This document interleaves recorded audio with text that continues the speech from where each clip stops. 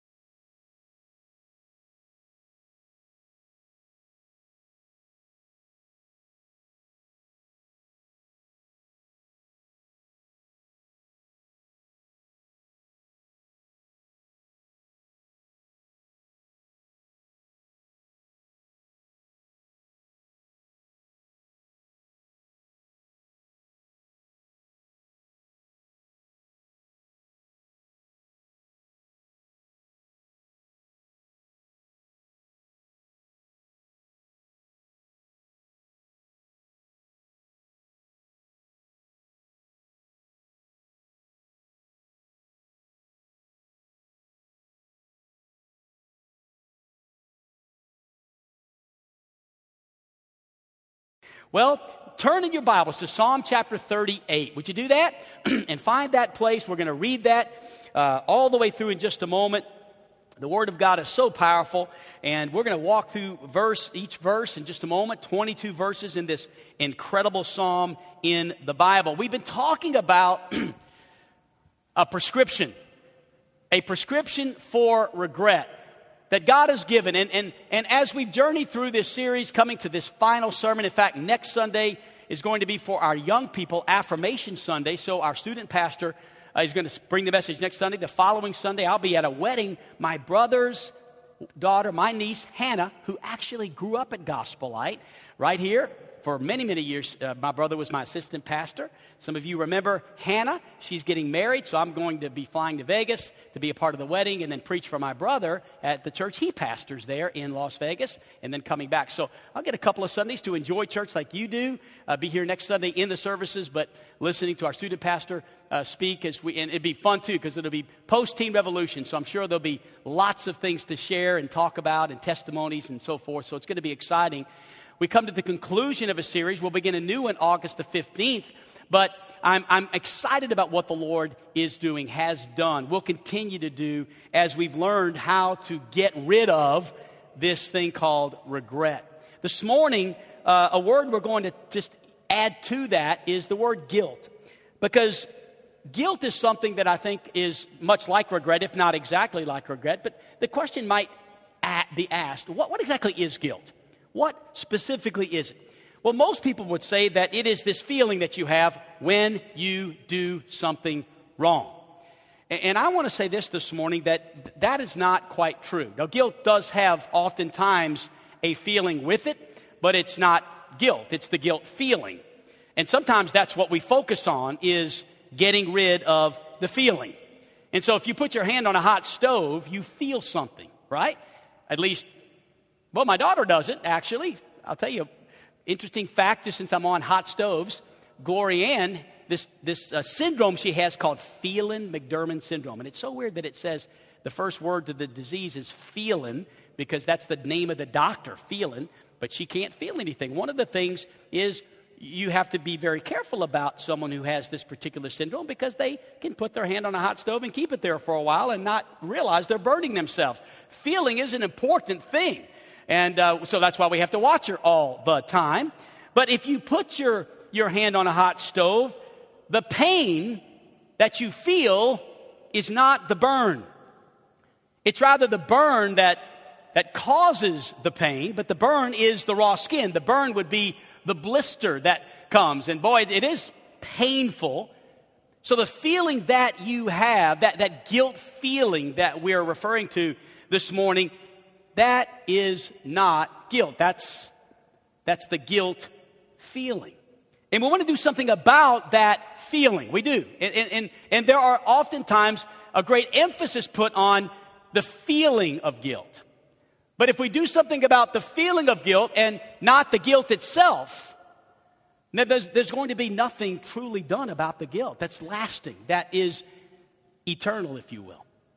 And so guilt is a condition, and the punishment is God's wrath. And so something must be done. We've been singing about that which was done, and it's called the blood that was spilled at Calvary, the grace of God that came as a result of what Jesus Christ did for us. And so this morning we're trying to do something, and we've been trying to do something not so much about the feeling, but about the condition over the past few weeks. Too often we get rid of the guilt feeling, but we don't do anything about the guilt because only the grace of God can remove guilt. You know, there's a lot of emphasis put on counseling, and I think we should have counseling, and I do a lot of that, and I enjoy it. There's often emphasis put on seeing a therapist or a psychologist or a psychiatrist, and I by no means am minimizing the importance sometimes of getting help that way. But I'm convinced more and more that we have a generation that knows how to deal with guilt feelings that way, but they don't know how to deal with guilt. And so we need to find out how to deal with guilt because it is a major, major problem. In fact, it brings all kinds of psychological and emotional and physical problems, and thus medicines and psychiatrists and psychologists. And again, by no means is that, there are times when that is needed, but oftentimes I think we're trying to somehow treat this thing called feeling, guilt feeling, and not the root problem, which is the condition, the guilt. And so Psalm 38 is a psalm that deals with guilt. And so could I take just a moment and let the Word of God speak first? Let's look at this psalm of David. And we've talked a lot about David over the past few weeks. And man, listen, David, he had a lot of issues. I mean, we've said this, I think, in a previous message. David was a good sinner, but he was also a really good repenter. Amen? And I think all of us need to learn that from David because we all sin. Well, we all make mistakes. We're definitely not minimizing that. But thank God he knew how to repent. Follow along with me in this incredible psalm, a beautiful psalm, a prayer of a guilty man. The prayer of King David. Oh Lord, rebuke me not in your anger, nor discipline me in your wrath, for your arrows, they've sunk into me. Your hand has come down on me. There's no soundness in my flesh. Because of your indignation, there is no health in my bones because of my sin. For my iniquities have gone over my head like a heavy burden. They're just too heavy for me. My wounds, they stink, they fester, and it's because of my foolishness. I'm utterly bowed down. I'm prostrate. I go all the day mourning about. My sides are filled with burning. There's no soundness in my flesh. I'm feeble. I'm crushed. I groan because of this tumult of my heart. Oh, Lord, all my longing is before you. Oh, God, my sighing, it's not hidden from you. My heart throbs. My strength fails. The light of my eyes, it's gone from me. My friends, my companions, they stand aloof. They have nothing to do with me. My nearest kinsmen, they stand afar off. Those who seek my life, they lay snares. They seek to hurt me. They speak of ruin. They meditate treachery all the day long.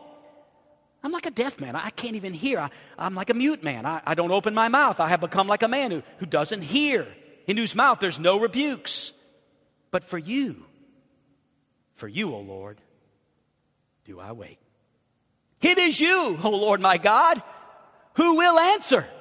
For I said only, let them not rejoice over me, who boast against me when my foot slips. For I am ready to fall. My pain is ever before me. I confess my iniquity. I'm sorry for my sin. My foes, they're vigorous, they're mighty. Many are those who hate me wrongfully. Those who render me evil for good accuse me because I follow after good. Don't forsake me, Lord.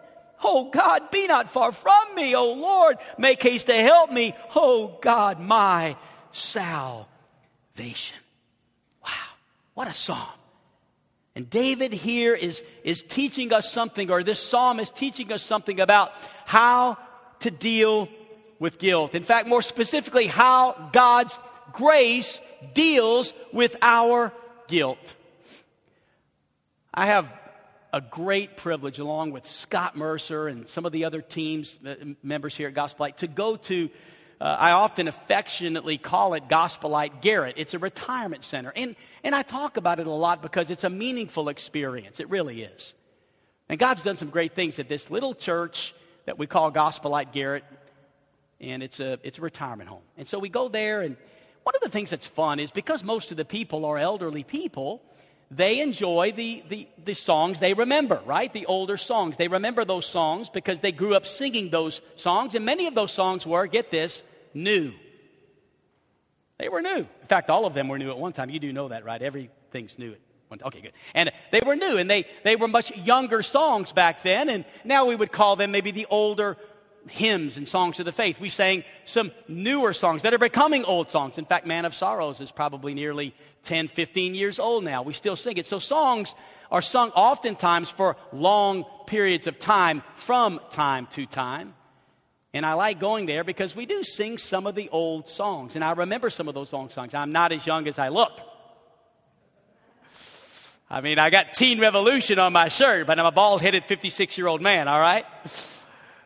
But I enjoy those songs.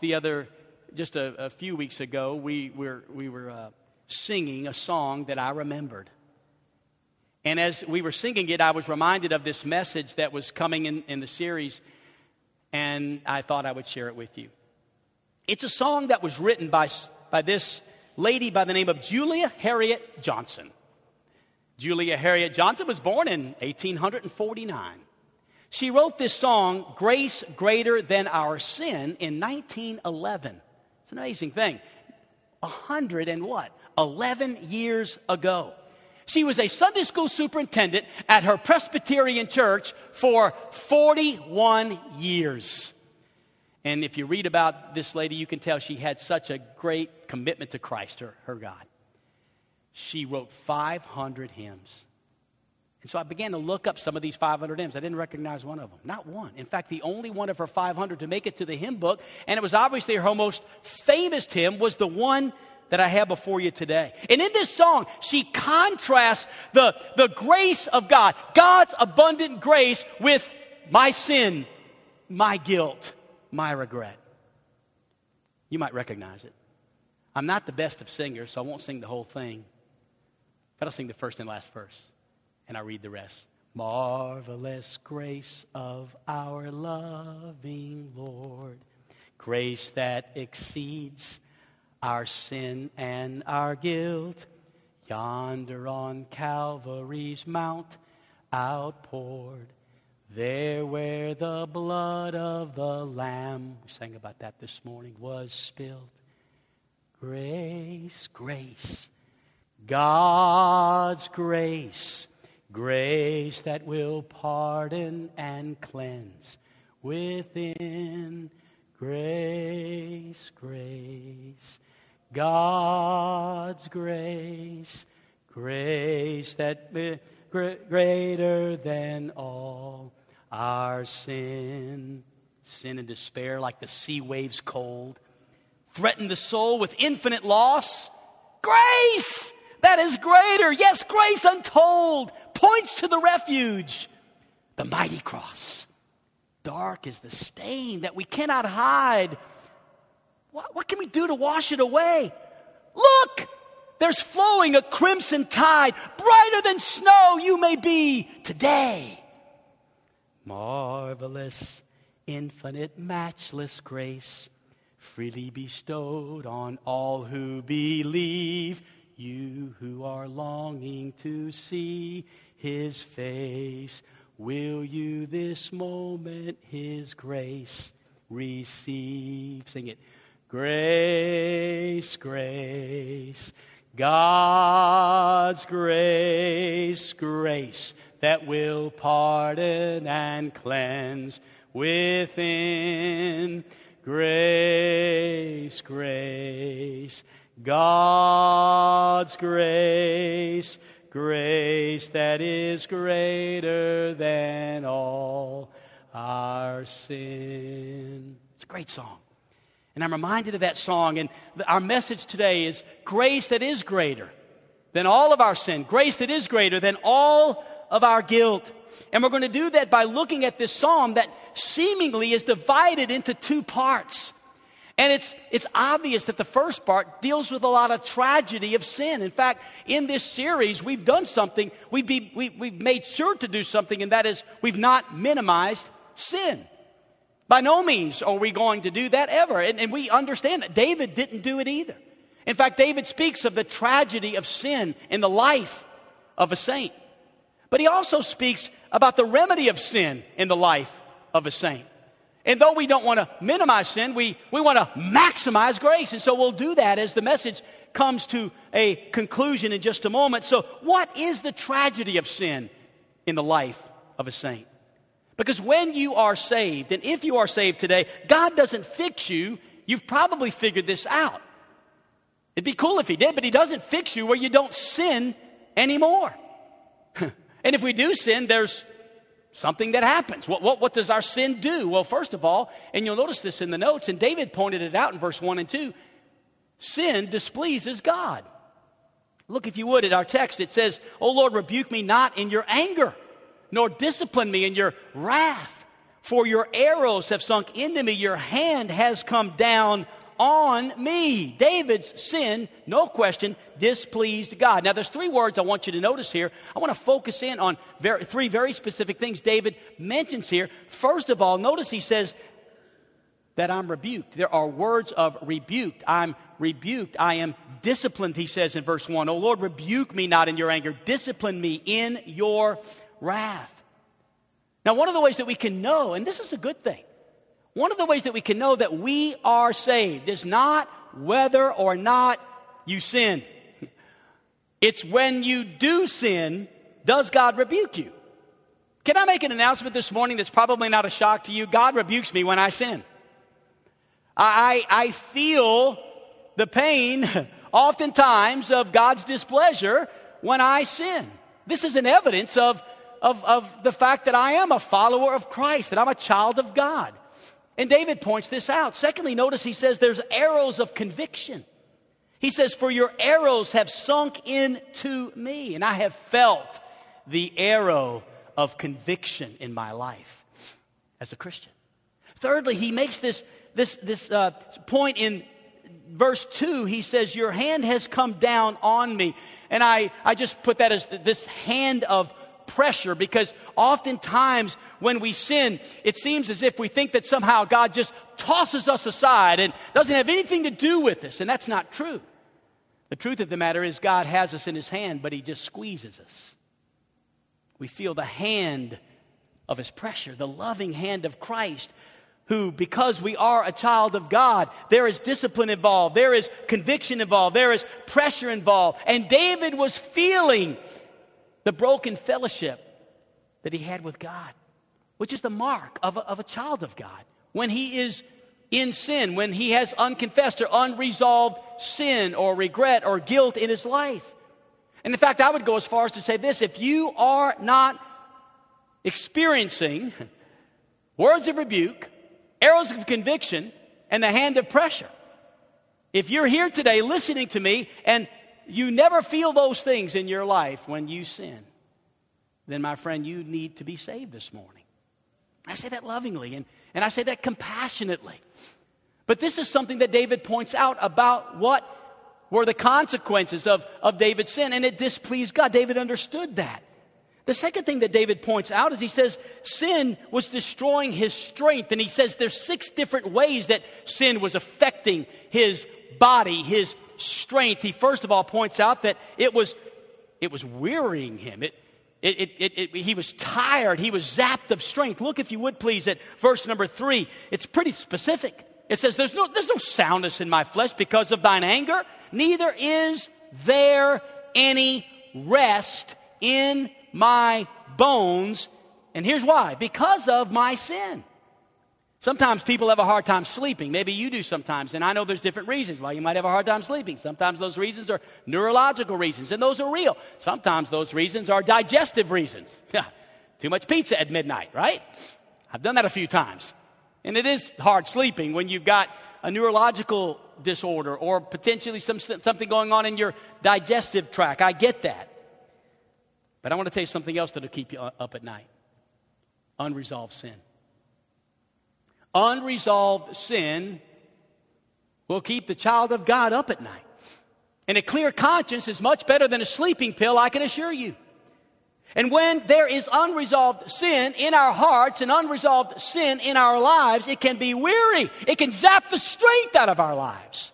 And in all these years of pastoring, I've seen what sin can do. And oftentimes, I sense in my spirit that people are tired and weary. And there's many reasons why. I get that. But oftentimes, I wonder if that is just the joy has been zapped out of their lives. And when the joy goes, sin will tire you out, because the Bible says the joy of the Lord is your strength.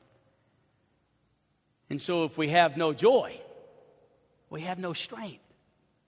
And so sin destroys our strength. It wearies us. Secondly, notice in verse 4, David refers to the fact that it was a heavy burden to him. It weighed him down. Look at it. For mine iniquities have gone over my head, and like a heavy burden, they're just too heavy for me. The person with unresolved sin in their life is carrying around a load. They're carrying around a weight, like 100-pound weight on their shoulders. I'll tell this little story. I know he's here this morning, but Tom, wave at me, Tom. Last week, Tom left the building and mentioned that he was convicted about some things and wanted to follow Christ and be baptized and talk to me this week. And so I said, let's get together. And so I went Tuesday morning, as I always do, to Gethsemane House, did the devotions, and Tom said, don't forget me. And I said, that's right, Tom. Let's get together. So we scheduled it right there. And Friday, he landed in my office, and we sat and talked about the gospel and Jesus and what God was speaking to his heart about. He was pretty open and articulate about where he was at. And we kind of went through the gospel, the story of Jesus and the grace of God, and some of the things that we sang about this morning, that God spilled his blood for us, and he died for us, and he wants to redeem us and reconcile us to himself. And we broke that down and talked about that in a way that he understood, and he said, I'd like to receive Christ. I want to be baptized. And we talked about baptism, what that looks like, and we had a wonderful time. And so Tom's getting baptized next Sunday. But Tom, after he prayed, he said, man, I just feel like this weight's been lifted off me. And then he jumps up out of his seat and barely jumps into my arms. I mean, he just kind of comes out, gives me this fist pump, hugs me. And you could see this joy, this weight was lifted. It was as if he had experienced in front of my eyes what the grace of God can do to the sin that weights us down. And immediately, he was redeemed, he was reconciled, he was saved, he was born again. There's a lot of different ways to say it. But God did something. It was exciting. Sin, David says in verse 5, not only does it weary us and weighs us down, but it wounds us. He makes this interesting analogy. He talks about that his wounds, they stink. He said they fester. And actually, he goes on to say, and I know this is because of my foolishness. I want to say this. I don't think that David's referring here to physical suffering. I don't think he is. I think he's referring to the arrow of conviction that pierced him. And he's thinking back to just how sin wounds you. It's like spiritual gangrene. He's wounded spiritually because there's two kinds of wounds that can affect our minds, the human psyche. First of all, there's the wound of sorrow. And there's the wound of guilt. Both of those wounds go deep. Sorrow goes deep and guilt goes deep. But sorrow is a clean wound. And over time, it'll heal. But guilt, it's a dirty wound. Really dirty. And the only way it goes away, the only way it can be healed, is it must be cleansed. Cleansed. Washed, if you will, in the blood of the Lamb. Oh, that's what David was referring to here. My wounds stink. They fester because of my foolishness. Sin has wounded me. Sin will worry you. Look in verse 6, he says, I'm utterly bowed down. I'm a mess. I'm prostrate. All the day I go about mourning. You know what I've come to know as a believer? That there's no way for the follower of Jesus Christ to sin and enjoy it anymore. Anybody with me on that? It's just tough. I mean, once you follow Christ and if you sin or continue in sin, man, it is hard to enjoy it. In fact, I would go as far as to say the most miserable person in the world is not a lost man, but rather a saved man who's out of fellowship with God. I believe that's true.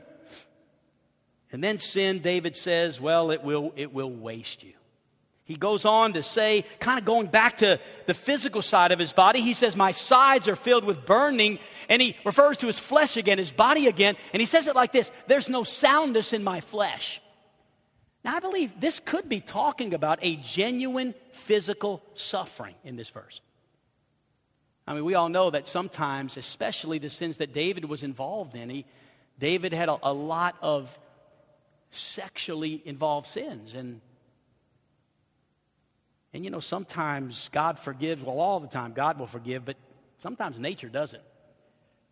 And sexually transmitted diseases are very prevalent even in our society today. So I'm wondering if in this verse he could be talking about potentially a literal disease. And sometimes I think it's important that we emphasize as we talk about the importance of what the Word of God says about these types of things. The culture says, let's promote safe sex, but Scripture says, let's promote sacred sex. You know, it's really easy. It's one man, Scripture says, with one woman in marriage. That's God's plan. And it's a beautiful plan. And it works. And you know, sometimes I think we try to complicate things, but really the solution is so simple. It's found right here in the Word of God. And so David refers to his sin as something that had worried him and something that had wasted him and wounded him. He goes on to say, sin then will weaken you. Look at verse 8. He speaks of being feeble.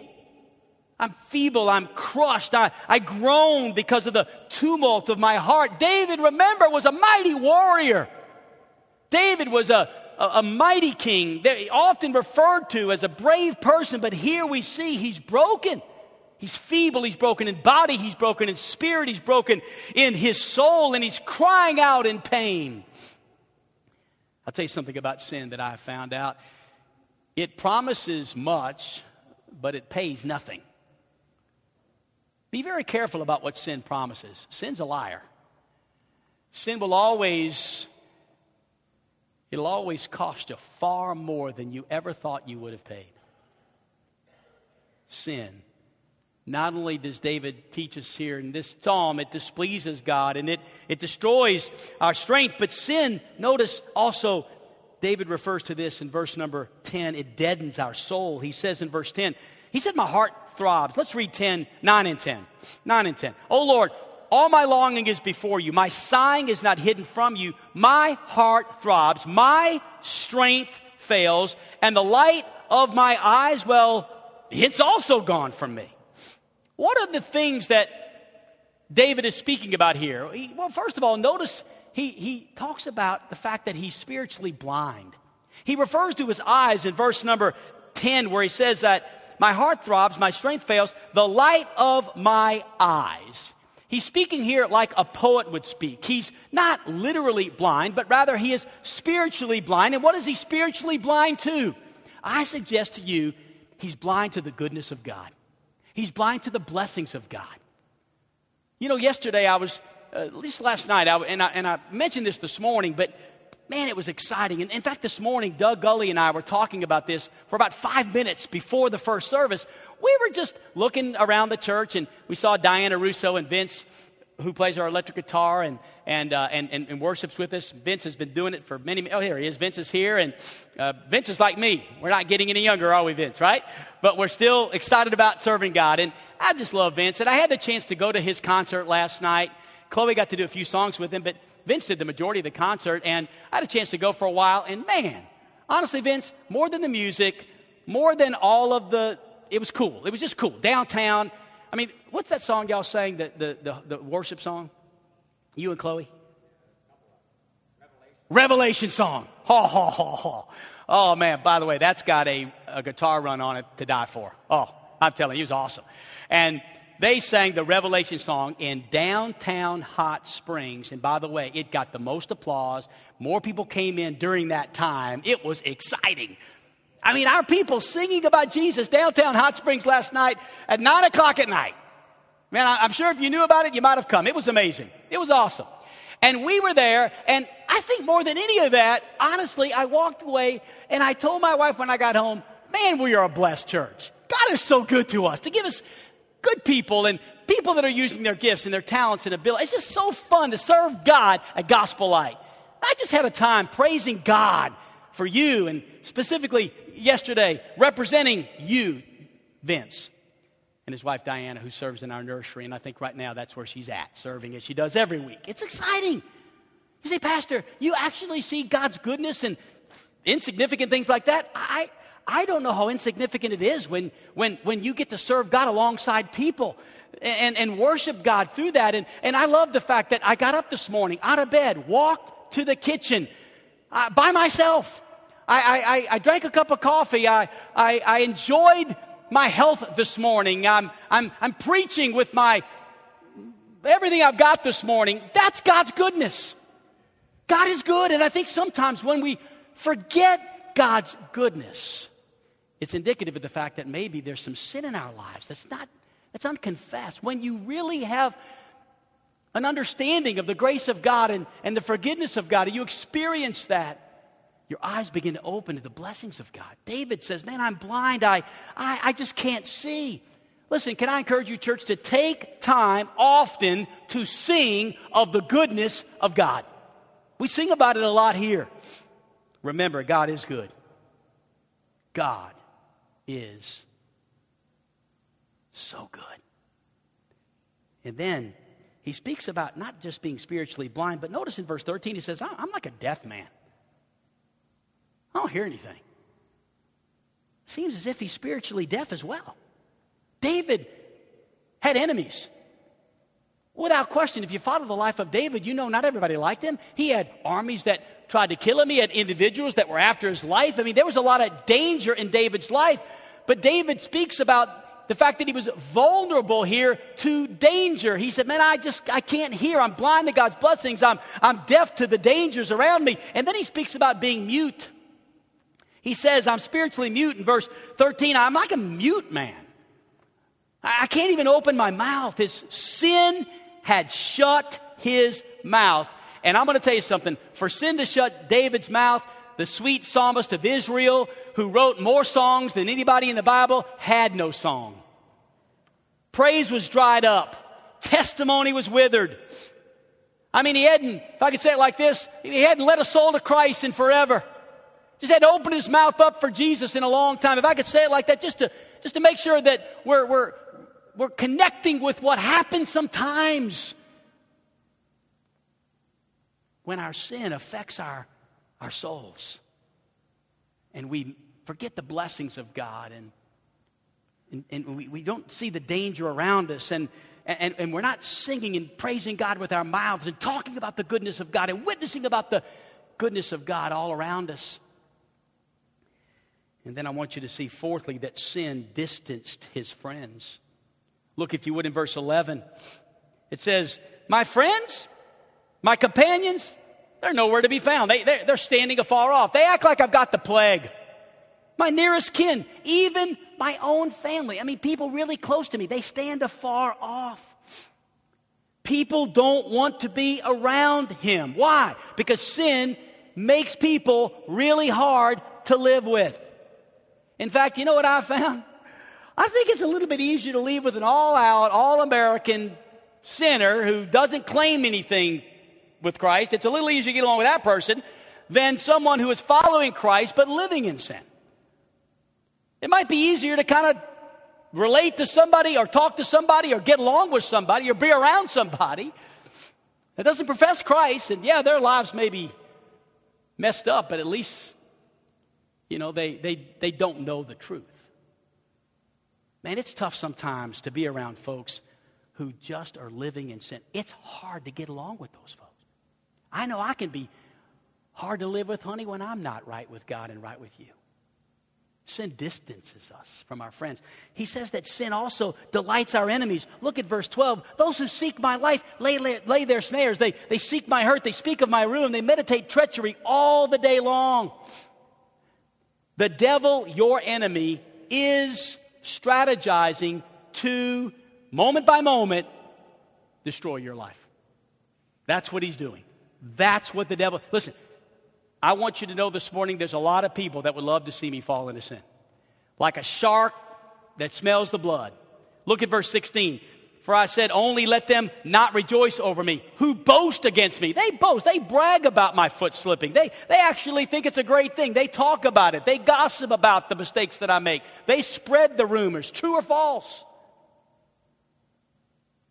Look at verse 19 and 20. My foes are vigorous. They're mighty. Those that hate me wrongfully, those who render me evil for good, accuse me because I follow after good. Wow, the tragedy of sin in the life of a saint. We have not mistakenly minimized sin in this series. We'll never do that. We're not doing it this morning. It's obviously a tragedy. There were some really bad things that David did. I get it. There's bad things that you and I do. There is tragedy in sin. There is consequences in sin. But can we turn this thing around? Right now, can we just turn the ship around and realize that this morning the emphasis is, yes, not to minimize sin, but to maximize grace, because grace is greater than our sin and our guilt. And there's 4 wonderful steps to freedom. It's almost as if, and I love this about the Psalms, I see it often in the Psalms as I read them, there's like a transition moment. There's like a prayer that is very transparent and revealing and discouraging, and yet then there's this change. It's like the light bulb goes on. It's like Tom, the weight's lifted. I'm ready to hug somebody. I see it sometimes in church. It happens to me sometimes in church as I come in, maybe a little bit not on my A game, but by after the first song, oh man, I'm like, Eric, wake up, son. Look at how good God is. You ever been there? And sometimes there's this moment, and in this psalm, there's this moment. And I want to talk to you for a few moments about the remedy of sin in the life of a saint. Look at these steps. First of all, in verse 15, it starts off with, we see that the confidence that David had. And this is what made David great. He says, but for you, O Lord, do I wait. It is you, O Lord, my God, who might answer if he's having a good day. It is you, O Lord, my God, who probably, I would think he'll answer. Do you see David's confidence here? I love it. Who will answer? David had confidence that God was standing ready to forgive. Ready to forgive.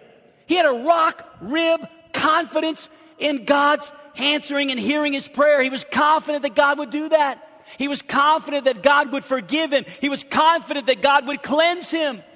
Church, you may disappoint God, but there's nothing you can do to stop God from loving you. And this is what Scripture teaches in Romans chapter 8, where it says, I'm confident, I'm so confident of this very thing, that neither death, nor life, nor angels, nor rulers, nor things present, nor things to come, nor powers, nor height, nor depth. In fact, let's just set the record straight. Nor anything in creation. Just make your list as long as you want it.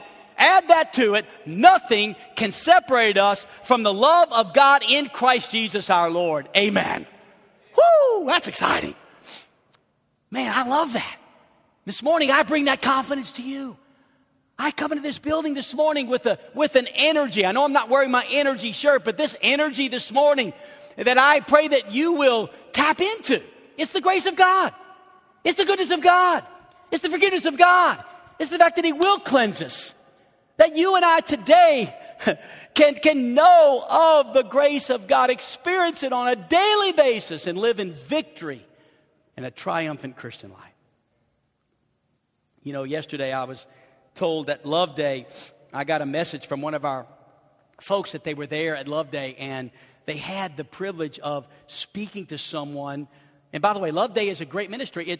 It's happening here a little more often because what we're doing is, with the help of Gethsemane House and a lot of our church members, we're connecting with people who are on the streets. Sometimes they're transients. They're not living here. They're going somewhere else. They're kind of coming through town, and we are taking the time to minister, to love, to pour into them. It's kind of cool. They get a haircut. They get a hot meal. I think yesterday was goulash, right? I don't even know what goulash is. Sounds a little scary, but anyway. And goulash, and they, I love it, Jeff. And they get loved, and they get shoes, and whatever they need. And sometimes they're here, sometimes they're moving on. Well, this particular person was going to Oklahoma this week. They were just here for a short time. And one of our members had the privilege of talking to them.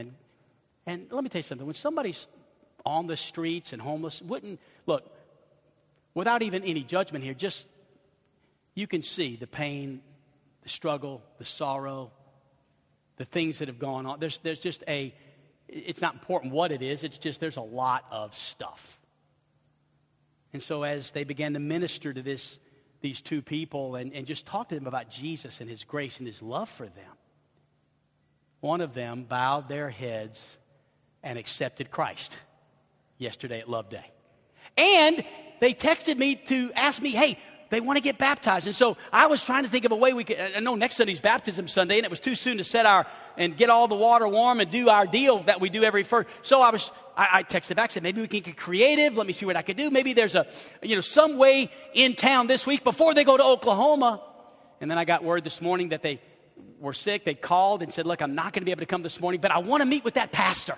I want to talk to him. Maybe there's somewhere in Oklahoma, a church he can find for us. Maybe I can get baptized there. And that's what I want to do, is help them find a church in Oklahoma, wherever they're going. You know what I love about this story? Is what I love about it is just God's grace is greater than our sin and our guilt. And the confidence that we can have that God's grace can wash away our sin, and there is no sin that God's blood can't wash away. You know, I know amens aren't real popular in church, but if I could just say that was a really good spot right there. Even if you don't say amen, that was a good spot to go like this. Decent point. Even just decent point. That was good stuff. God's sin. You know what I love? I love the fact that we're telling not stories that date back a month or 2 months or a year. This happened this week on our campus. People coming to know Christ, experiencing God's grace. This, my friends, is the power of the gospel. Jesus saves. He saves. He saves to the uttermost. He saved me. He saved Tom. He saved this brother yesterday at Love Day. Let the Word of God put that confidence in your heart this morning. And then notice not only the sinner's confidence, but the sinner's contrition. And again, we've been very careful to emphasize this thing called contrition. It's important. Sometimes I think we tread upon God's grace with confidence that we kind of think we deserve it. And we begin, if we're not careful, and please forgive me, don't think I'm saying we as meaning you. I'm just saying, let's all be careful of this. I'm including me in this by saying that sometimes we can get so confident that it's almost as if we, sin, confess, sin, confess, sin, confess. And again, I know I'm reviewing messages throughout this sermon, but contrition is an important part of repentance. In fact, the confidence that David had was interwoven with contrition and brokenness. It had to be. We must come to the end of our sin. We see it in verse 17 and in verse 18 where David said, I'm ready to fall. My pain is ever before me. I confess my iniquity. I am sorry for... Justin, man, I just want you to know, I hope you're sorry for your sin. You know why I'm preaching the sermon, right? Because you're here. You need it. And that's why I'm glad you're on the second row. No, he didn't say he was sorry for Justin's sin. He was sorry for his sin. Because it's me, oh Lord, standing in the need of prayer. Not my brother, not my sister. It's me, oh Lord. It's me. It's me, it's Eric, it's the pastor, it's you. Notice here, he came to the end of his sin. I confess my iniquity. I am sorry for my sin. David here is at the end of his rope. Nobody's ever repented until he is truly sorry for his sin. And maybe I should have, actually, that maybe should have said no one has ever truly repented until he is truly sorry for his sin. A genuine repentance. There can be no repentance without sorrow. And David here is at the end of his rope. Again, in verse 11, it's clear. And then in 2 Corinthians 7:10, which we've emphasized a lot this series, he said, for godly grief produces a repentance that leads to salvation without regret. Because there is no forgiveness without repentance, and there is no repentance without sorrow. So there's the sinner's confidence, there's the sinner's contrition. Look, though, with me at the sinner's confession. This is important. Do not forsake me, verse 21, O Lord. No, I'm sorry, verse 18. Verse 18, I'm sorry. I confess my iniquity. I want to focus on that word confess. Here's why. Because we talked about the meaning of the word confess, I think last week or the week before, homologeo, which means to agree with. That's what it means. It literally means to say the same thing as. So when I confess what I'm doing, when I confess my sin, when I confess my iniquity, this is really, I think, hopefully something you can grasp. It's to agree with God about your sin. Not to make excuses, to take personal responsibility. I agree. God said it, it's sin, so I agree with it, it's sin. I see my sin the way God sees my sin. I feel about my sin the way that God feels about my sin. That is confession. We say what God says. We feel what God says. We take God's side. We make no excuses. The sinner's confession. And then the sinner's cleansing. Look at 21. Do not forsake me, O Lord. O my God, be not far from me. Make haste to help me. I love this. O Lord, my salvation. Good news. When you are forgiven, this is really good. We're almost done. You are completely restored. Totally restored. Let that sink in. When you are forgiven, when you experience the grace of God, you are restored completely. You are restored totally. It is gone. Your sins are buried. They are cleansed. I used to say they're forgotten until I had a conversation a couple of weeks ago with someone about this, and they said, actually, preacher, he said, it doesn't say forgotten really anywhere in the Bible. It's interesting. I used to say that too. He said, but then I studied it. It actually says that God doesn't remember our sins. I said, man, that's good. He then said this. He said, it's not that God can forget anything. He's God. He knows everything. But he chooses not to remember. That's even better. That really got me fired up. I was a 56-year-old kid sitting in the class thinking, wow, I just learned something. I've been saying this not intentionally. And there, I guess we could say, well, there's still some exciting things about that too. But the truth is, he doesn't even remember our sins when he could. He chooses not to. This is grace. David made a lot of mistakes. We've talked about it. I think 3 or 4 messages. We've kind of seen the tragedy of David's mistakes. We've not minimized those mistakes. We've emphasized some of those things. We've talked about them, and we've been gentle and careful not to go too far and into detail. But it's clearly that David is very honest and transparent about his sin. I wonder today, I doubt it that anybody in this room has even sinned to that extent or done those things. But I want you to know it doesn't matter, because if you're a teenager in this room that is, you're a sinner, but some of these things we preached about, you're like, man, I've not done anything like that. It takes just as much of the blood of Jesus to cleanse your sins as it did to cleanse David's. We all need cleansing. And yes, David's sin was tragic, but God's grace was greater than David's sin. And God's grace is greater than my sin. Let's not minimize sin. Instead, let's maximize grace. What is grace? Can I just put it simple? Jesus Christ died for our sins. How good is that? He died for our sins. He died for your sins. He died for my sins. That's God's grace. Romans chapter number 5 and verse number 20 says, but where sin increased, grace abounded all the more. Oh, it's amazing. Because sometimes we look at sin and we tend to point our fingers and say, man, could God ever forgive that? I mean, that's awful. That's really bad. I mean, I wonder if there's any hope for them. Yes, there's hope. You can mount up all the sin you want and grace is more. You can list all the sins you want. Grace trumps it every time.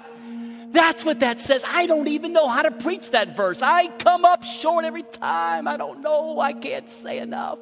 There's not enough words and adjectives. There's not enough depth or time, or there's no way I could describe it. I can just tell you this. Jesus Christ loves you so much that He died for you. Your sins past, present, and future. There's 6-7 billion people living on planet Earth right now, and He died for all their sins, and His grace is more than all those put together. Is your mind blown yet? God has no problem with this thing. He's got enough grace. Receive it. Receive it. Listen, you don't have to carry around that regret anymore.